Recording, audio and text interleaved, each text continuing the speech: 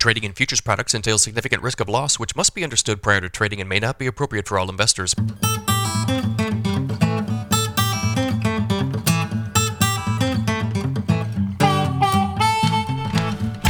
Good morning, everybody. It's Wednesday, May 17th, 5:25 a.m. Central Time.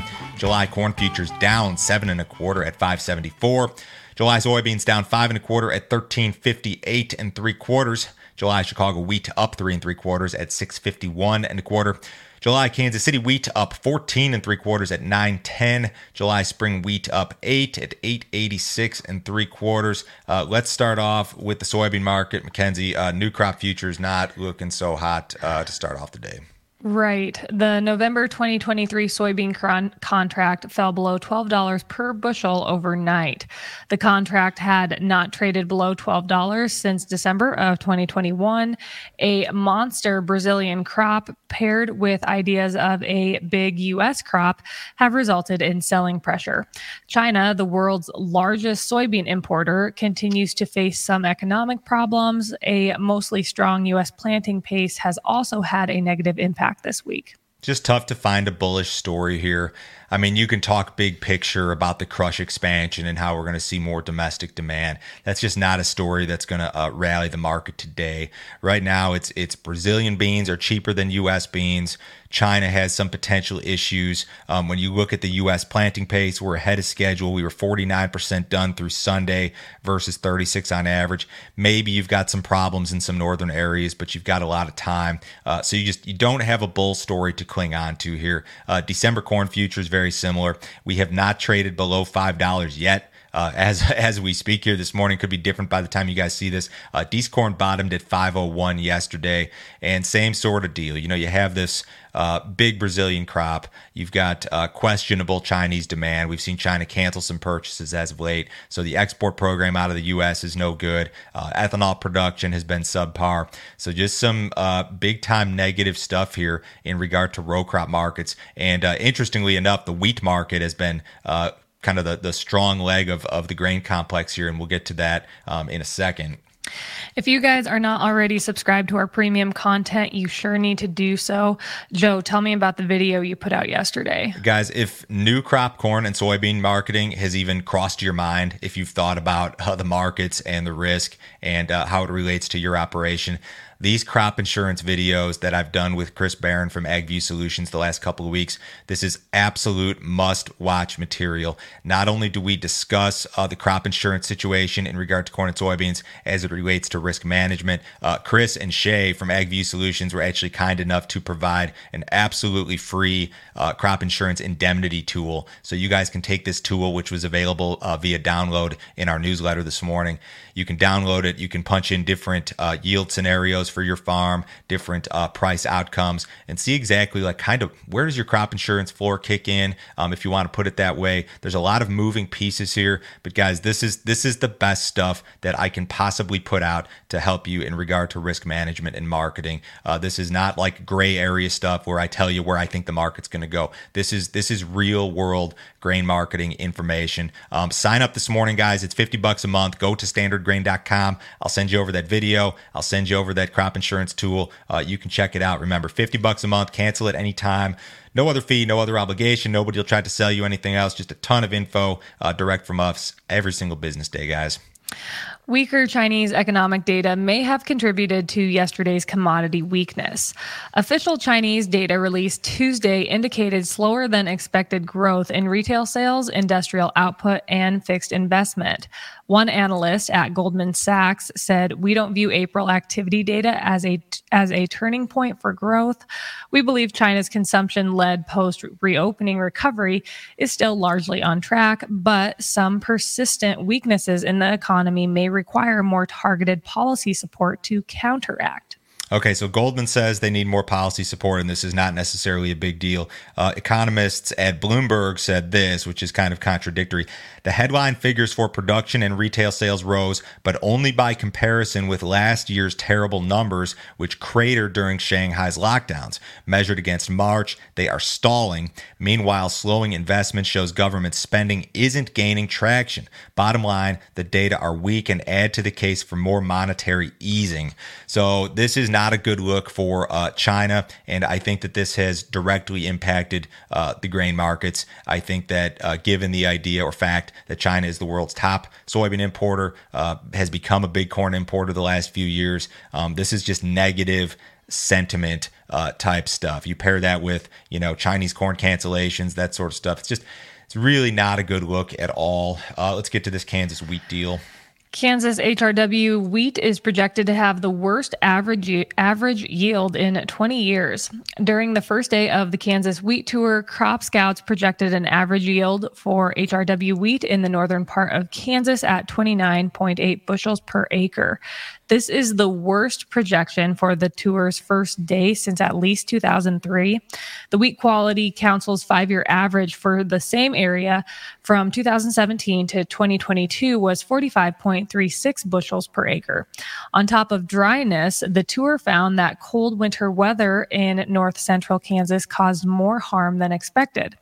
Crop Scouts will visit southwestern Kansas today, where they expect to find more drought damage. Okay, so yesterday they were between Manhattan and Colby. Manhattan's kind of over here in the what would be northeast portion of the state. The drought was not as severe in those areas, and then you go west to Colby, and it was really bad. So I would imagine that maybe today, if they're in the southwest part of the state, maybe the findings are even worse today.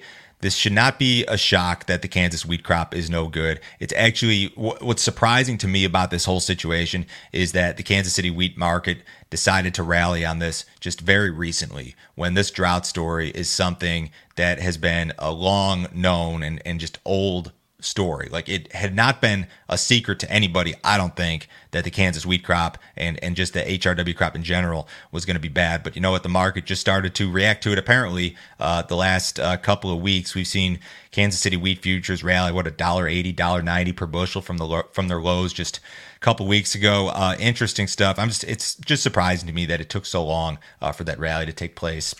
The Ukraine crop corridor is almost empty as the Black Sea grain deal may expire tomorrow. Only 7 crop vessels remain in the Ukraine crop corridor as Russia threatens to exit the deal. After a disagreement between parties at the Joint Coordination Center in Istanbul, no fresh inbound ships have cleared inspection in more than a week. Without the corridor, Ukraine will not be able to meet its full crop export potential for the rest of this year and 2024. The UN announced on Monday that discussions are continuing. A Kremlin spokesman reported on Tuesday that many questions still remain and that Russia will make an announcement when a decision is finally made.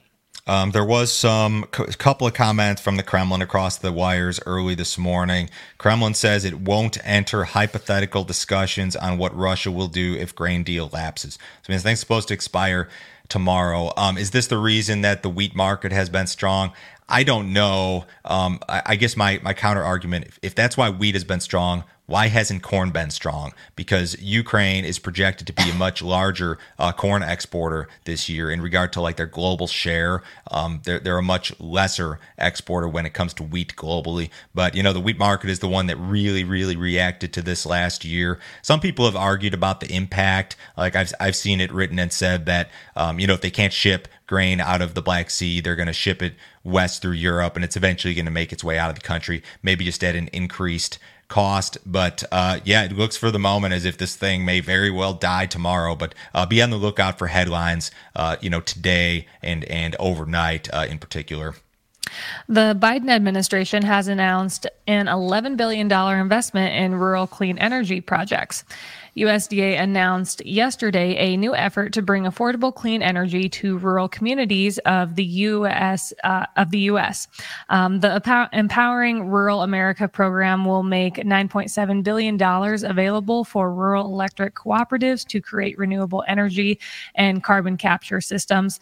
The additional Powering Affordable Clean Energy program will make $1 billion available in loans to help finance projects, including wind, solar, and geothermal initiatives. Mackenzie, they're going to have you driving an electric car before you know it. I don't have a long enough extension cord. That isn't going to work. So this is funding that's being made available through 2 programs under the Inflation Reduction Act. I don't know if $11 billion is a lot of money anymore or not. Like, I don't really know this is all just funny money now when you hear the government talk about billions and hundreds of billions and trillions of dollars. So they're supposed to partner with municipalities, tribal entities, entrepreneurs, rural electric cooperatives, and other utilities to see this transformative investment come to life and create new economic growth and healthier communities. So I don't know that this is anything that's going to impact the market. I thought it was an interesting story to throw in here today.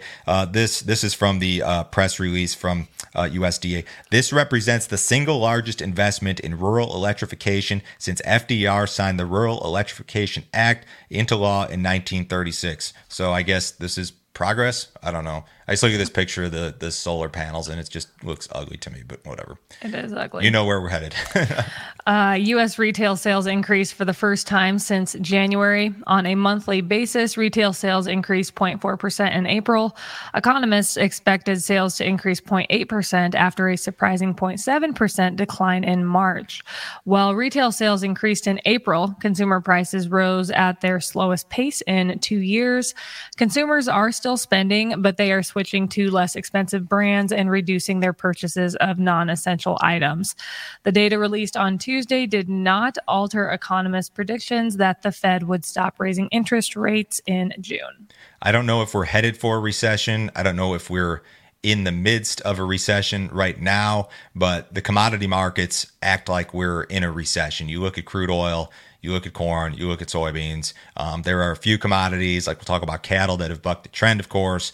But generally speaking, I think that the way commodities act are indicative of a recession. Now, the stock market's been a different deal. Stocks are strong, and stocks tend to bottom like before the news gets really bad, actually, and before the Fed ends these hiking cycles. And it looks like we're done with Fed hikes for a moment. So just because some of this data is like not as good as expected, that it doesn't mean that like the stock market has to go back lower. And it just doesn't look good to me in terms of commodities. I feel like corn and soybeans in particular, and wheat's doing its own thing on weather, but it's just, they're all acting, you pair the energies with it too, just acting like we're in a recession right now. That's the way it looks to me, at least. So, supposable progress was made on the U.S. debt ceiling debate yesterday. President Joe Biden hosted congressional leaders at the White House yesterday to discuss the debt ceiling. Attendees of the meeting said progress was made, but this does not guarantee an agreement.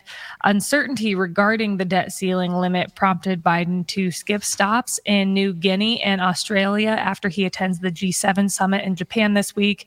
He's expected to be back in Washington on Sunday from that. House Republicans are demanding work restrictions for social programs be included in the debt limit bill. Democrats are adamantly opposed to those requirements, referring to them as cruel given our slowing economy. Okay, so again, a lot of things here. Debt ceiling currently is $31.4 trillion. That's not enough money, so we need to borrow more. Again, this is almost like an annual event. We've raised the debt ceiling 78 times since 1960. Generally speaking, this is a political charade. The two parties get to bicker with each other over who spends more money and on what. But in any case, the markets will start to react to this if they don't fix it soon. Janet Yellen says we've got like a June deadline. Some of the other groups say no, maybe it's more July, August. But this is something that could impact every market on the planet if it goes on long enough without a resolution. So absolutely worth paying attention to. Cattle futures yesterday? Yeah, they were mostly mixed on Tuesday. Live cattle were down marginally, losing about 25 cents on average. We continue to see them soften as box beef has a downward trend right now. Feeder cattle were up marginally, gaining about 35 cents on average, except for the spot June contract that lost 80 cents. Not a lot of big moves. Negotiated cash trade, of course, is at a standstill so far this week. Choice box beef ended the day on Tuesday at $299.47.